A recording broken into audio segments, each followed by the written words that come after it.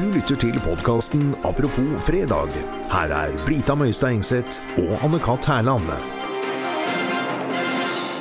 Det langfredag, og i den forbindelse har vi i Apropos valgt å gjøre litt ekstra ut av sendingen. Her i studio som vanlig Brita Møystad Engseth i stedet sammen med meg, og i tillegg så har vi Anne Grosvold på besøk. Si hei, Anna. Hei. Hei, hei, ja. Du kan ikke si, jeg heter Anne Grosvold, du lytter til Dagsnytt 18, bæsj, tiss, promp, rumpe. Nei, vet du hva? Herregud, hvorfor ikke det? Ja, fordi Dagsnytt 18 et seriøst nyhetsprogram, og selv om jeg ikke jobber der lenger nå. Det stemmer du. Anne Grosvold, du har jo sluttet til Dagsnytt 18. Hva driver du med nå? Ja, blant annet så det er ingen som bryr seg om det. Det er jo ikke noe portrettintervju med Tara dette her. De kan du snakke med sånne ting om. Men du, det kjempemorsomt hvis du bare sier sånn, her Dagsnytt 18, rumpe. Anne-Kat, vær så snill. Det veldig, veldig barnslig. Anne-Kat veldig, veldig barnslig. Ok. Med oss i studio har vi også en av Norges mest prisbelønte journalister, aktualitetsredaktør i TV 2, Gerhard Helskog. Hjertelig velkommen. Tusen takk for det. Du husker du når du lagde den serien Mitt lille land? Ja, selvfølgelig husker jeg det. Men du husker jo at dere brukte den Ole Paus-låta Mitt lille land? Ja. Men du husker det? Ja, selvfølgelig. Men du, hadde det ikke vært kult om Opplysningskontoret for kjøtt skrev om den låten til Mitt lille lam? Så kunne man brukt en reklame for pinnekjøtt, for eksempel. Mitt lille lam, et lite dyr, en som fyr blant hus og mennesker og ulv. Anne-Kat, vær så snill, kjære deg. Dette her jo bare tøv. Altså, vi har en podcast vi må komme i gang med. Ja, vi skal komme i gang med podcasten. Skal bare først forklare noe til Anne. Podcast litt som radio. Men du kan ikke høre på det via et radioapparat, for podcastene ligger ikke etter hverandre på FM-båndene. De ligger liksom på internett, og du kan ikke se det eller ta på det, men de bare der. Men det samme det. Det masse moderne, nymotens ting som ikke Brita skjønner heller, så bare ikke tenk på det. Siden det påske, så tenkte jeg at vi skulle fremføre et hørespill som jeg har skrevet selv. Det en lidenskapelig kjærlighetshistorie der korsfestelsen av Jesus danner bakteppe for en ung, brystfager og ildfull kvinnes kamp for respekt, mens hun slites mellom tvil og tro på leting etter sin sjelevenn. Hørespill. Da du ringte meg, så ba du meg komme og delta i podcasten. Og vet du hva? Ja, jeg vet hva en podcast men samme det. Du kom, og så sa du at dette skulle bli et feministisk skråblikk på kvinners posisjon i Medie-Norge ut fra alder, og det skulle være meg i samtale med Anne Lindmo, Marie Simonsen og Sigrid Bonde Tusvik. Herregud, nå så kjedelig, du hører jo men selv. Men det var det du sa. Ja, jeg vet hva jeg sa, jeg ikke senil, men altså, kan du tenke deg noe verre å sitte og høre på i timesvis? Du vet hva, vi skal ikke ha en sånn samtale, ingen som interessert i en sånn samtale. Av og til bare sier man ting. Vi skal ha kjærlighetshørespillet Lykkens krusifiks, som jeg har skrevet, eller ført i pennen, som det heter. Gerhard, hvorfor ser du meg på den måten her? Altså, jeg fikk beskjed om at jeg skulle være gjest her i kraft av at jeg katolikk, og at det skulle være en kontemplativ samtale med Bjørn Eidsvåg og Vibeke Clemensen om tro, tvil og kraften mot år 2017. Ja, og det vet du hva, Gerhard, det skjønner jeg ikke at du gikk på i det hele tatt. Altså, til å være prisbelønnet journalist, prisbelønnet undersøkende journalist, så må jeg si at du har mistet litt av, hva skal jeg si, det rent undersøkende. Men blås i det. Sånn livets gang. Vi blir alle eldre, vi slipes i kantene, og ikke så årvåkne lenger. Men det spiller ingen rolle. Hørespillet, her vi sammen. Hørespillet heter Lykkens krusifiks, og rollefordelingen som følger. Anne Grosvold, du spiller den onde Sara, Jerusalems største sladrekjæring. En bitter kvinne som har en yppig og uskyldsren datter. Hun vil tvangsgifte bort til den psykopatiske romeren Mr. Herodus. Og Brita, du spiller Jesus, den åndelige helten i stykket. Ja, ok, jaha. Men det ikke bedre at Gerhard spiller Jesus sånn kjønnsmessig sett? Liksom? Nei, vet du hva? For sånn har verden blitt.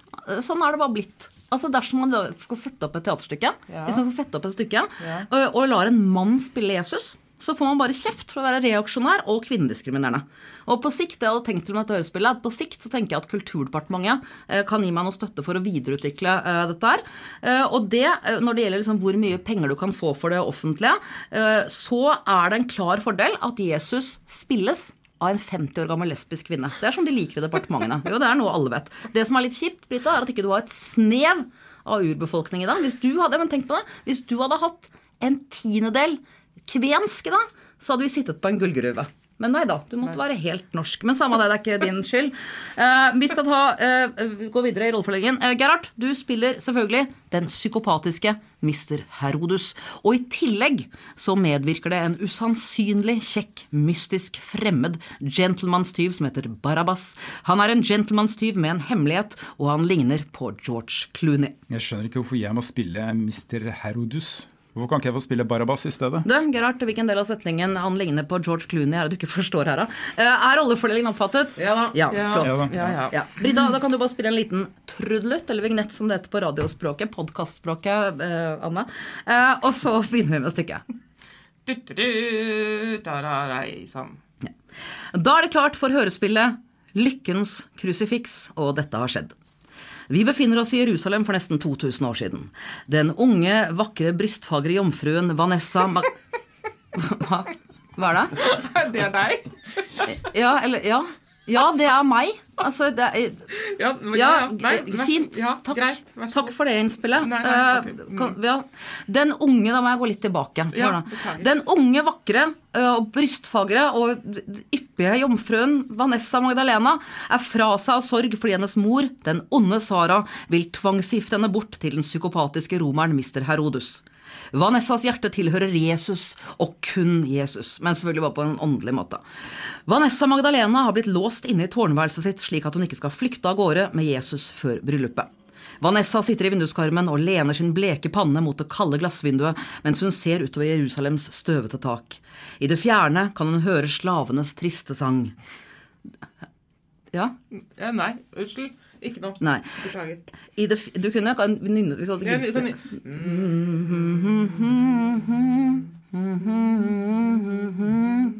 Ja, det var slavesangen. I det fjerne kan man høre slavenes triste sang. Nå må jeg føle at jeg må gå tilbake. Vanessa sitter altså i vinduskarmen. Utrolig dårlig den slavesangen. Ingen slaver som synger sånn. Har du ikke sett Tatt av vinden, eller? Men uansett, Vanessa sitter i vinduskarmen, lener sin bleke panne mot det kalde glassvinduet og ser utover Jerusalems støvete tak. I det fjerne kan hun høre bare drit i å synge nå. I det fjerne kan hun høre bedre at lytterne får bilder i hodet. I det fjerne kan hun høre slavenes triste sang. Dette i kombinasjon med den brennende heten gjør henne om mulig enda tristere. Vanessa bestemmer seg for å ta sitt eget liv. Hun vil heller dø enn å gifte seg med noen hun ikke elsker. Hennes hjerte tilhører Gud, og kun Gud. Men nå er det jo bare noen få setninger siden du sa at hjertet hennes tilhørte Jesus, og kun Jesus. Ja, det går mer eller mindre ut på ett. Det er ikke din tur til å snakke uansett. Akkurat i det Vanessa skulle til å tømme et lite beger med gift, kommer Jesus klatrende inn av vinduet, og nå begynner stykket. Herregud, Jesus, hva gjør du her? Dersom mor ser deg, kommer hun til å drepe deg. Brita, følg med. Jeg frykter intet. I min fars hus er det mange rom, og døden kommer til oss alle. Det som er viktig er at jeg får reddet deg fra den psykopatiske Mr. Herodes. Herodus. Før jeg tar plass ved min fars side, skal jeg hjelpe deg å rømme, Vanessa. Hopp ut av vinduet. Jeg har salet en hest. Den står rett rundt hjørnet. Dette er bare sprøyt. Det får en kioskroman til å fremstå som reneste... Ja, du, Gerhard, bare la oss få en ting på plass her. Er det frafall i kirken om dagen, ja eller nei? Ja, det er det. Ja, nemlig. Er det da kanskje muligens en idé å pimpe opp handlingen en smule ved å fokusere mer på begjær og lidenskap fremfor skyld og skam? Altså, dette handler om å nå ungdommen. Hvem tror du har flest følgere på Instagram, Gerhard? Paradise Isabel eller Pat Polstad? Ja, greit, da går vi bare videre. Ok. Akkurat i det Jesus skulle til å løfte Vanessa ut av vinduet, gikk døren opp, og inn i tårnværelset stormet Vanessas mor, onde Sara, og den psykopatiske Mr. Herodus. Så nå kommer dere inn, og så ser dere at jeg er i ferd med å rømme sammen med Jesus. Ok, stans, Jesus, fjern dine fattige hender fra min datter. Jesus, kom igjen da. Det er mulig hendene mine er fattige, men de er i hvert fall ærlige. Ærlighet gjør ingen rik, eller hva, Mr. Herodes? Herodus. Dette blir bare veldig rart, synes jeg, men... kom hit, Vanessa, jeg vil se min fremtidige kone... Nei, jeg vil ikke se min fremtidige kone i hendene på fattigpakke. Men jeg vil ikke gifte meg. Jeg vil tilhøre Gud. Og tilhøre Gud, har du hørt maken til sludder? Han er ikke her, vet du, og du skal gifte deg med Mr. Herodes. Herodus.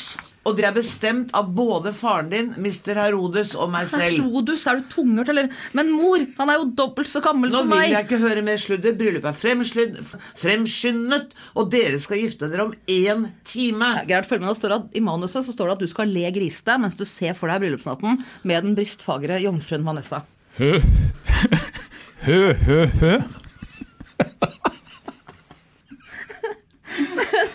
Men mor, la oss i hvert fall få si adjø til hverandre. Ja, det kan vel ikke skade. Si adjø til hverandre, dere unge. I mellomtiden går vi ned i stuen og tar en drink, og får tjenerne til å gjøre i stand til bryllup. Så forlot Jeg skjønner ikke hva som så morsomt her. Altså, det er midt i. Dette er to unge elskende som ikke får hverandre, og her sitter dere på en måte bare og gjør narr av det.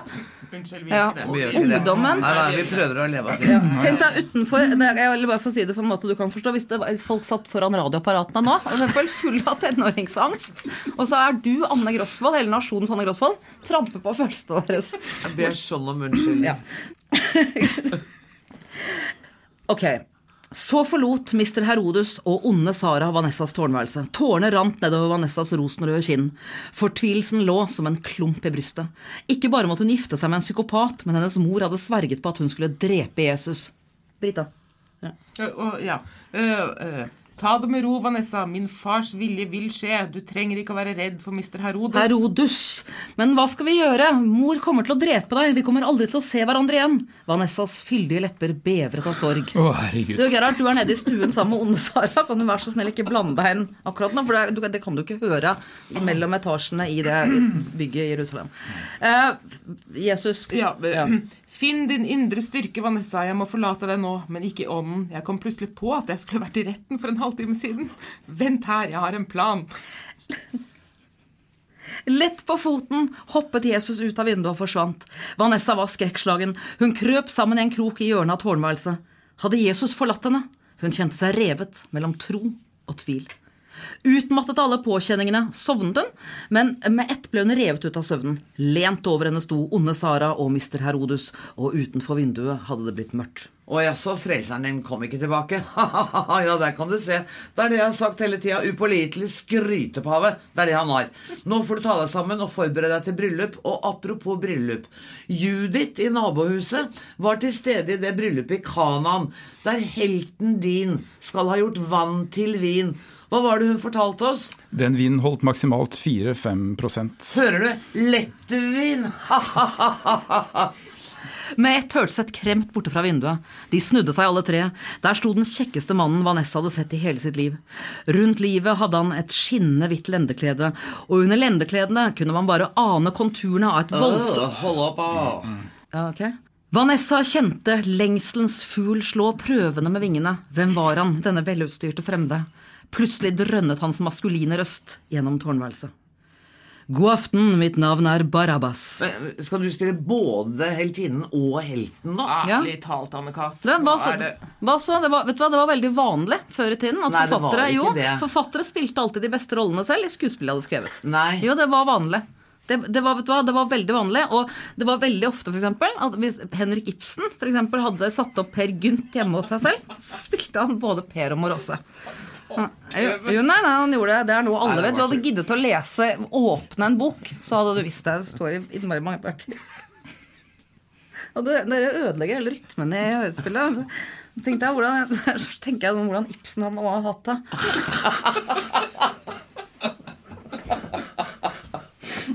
Så er du Barabbas da, vær så god. Ja, Barabbas. Ok, nå er vi i en tårnværelse. Vanessa ligger da i en krok, og der står onde Sara, og Herodes står over henne, og Barabbas har kommet inn i rommet, og bare sier: Mitt navn er Barabbas, jeg har kommet for å redde deg. Jeg er gentlemanstyv og var tidligere i dag tiltalt i retten sammen med din venn Jesus. Og dere kjenner sikkert til skikken med at man løslater en fange ved påsketider. Vel, alle tilhørerne ønsket naturligvis å sette Jesus fri. Han har jo aldri stjålet noen ting. I motsetning til meg, jeg kan jo ikke gå forbi noe som glitrer uten å snappe det med meg. Ja, vi er som vi er. Uansett, på en kløktig måte klarte Jesus å manipulere dommeren slik at jeg slapp fri i stedet. Jeg lovet naturligvis å komme hit så fort som mulig for å redde deg, Vanessa. Jesus beklaget at han ikke kunne redde deg fysisk selv, men han valgte altså i samråd med sin far å dø for menneskenes synder, noe som på lang sikt må sies å være det klokeste. Det skulle jo tatt seg ut om han skulle vandret rundt i gaten her til han døde alderdom, da hadde vi jo aldri kommet noen vei. Nu vel, en garde. Og med de ordene dro Barabbas frem sverdet sitt og stakk i hjel onde Sara og Mr. Herodus med en frekk håndbevegelse. De sank sammen på gulvet mens livet ebbet ut av dem. Hjelp, jeg dør. Ja. Jo. Hjelp. Barabbas løftet Vanessa mykt, men samtidig maskulint og bestemt ut av vinduet, og satte henne forsiktig opp på den hesten Jesus hadde gjort klar for timesvis siden. Sammen rev de inn i solnedgangen og levde resten av sitt liv i kjærlighet til hverandre og til sin Gud og Jesus, og over døren i huset deres skulle lykkens krusifiks skinne ned på de til evig tidsslutt. Dette det dummeste jeg har hørt. Det ikke nei, vet du hva det ikke? Vet du hva dette for noe? Det et alternativ til det som blir lest opp i kirker over hele landet i disse dager. Og igjen, det fullt i kirkene? Nei, kan det bli det dersom kirkene villige til å justere seg litt etter tiden vi lever i? Jeg vil svare ja på det, hva det Gerhard? Jeg bare lurer på hvor det ble han der. Hvordan gikk det med han Herodes? Herodes! Herregud, det spiller vel ingen rolle hvordan det gikk med han? Ble han begravet? Det spiller jo ikke noen rolle, det. Det spiller jo en liten rolle da, når du har levd med en karakter så lenge som meg. Du synes ikke at du overdriver en smule her nå, Gerhard? En praktisk ting, jeg lurer på hvor jeg kan sende fakturaen. For vanligvis så tar jeg betalt for en time, Gerhard. Hvordan gjør du det? Legger du moms på fakturaene? Ja, det avhenger litt, men jeg overlater ofte den vurderingen til agenten min. Ja, men nå har vi holdt på her godt over en time, ganske lenge egentlig. Da sier vi takk til Anne Grosvold og Gerhard Helskog, og det varierer jo litt. Det var i grunnen apropos første hørespill. Vi tilbake med en splitter ny sending førstkommende tirsdag. Den legges ut på kk.no klokken 15, eller så kan du abonnere på oss på iTunes eller Acast, og besøk gjerne Facebook-siden vår Apropos med Anne-Kat og Brita. Vi høres!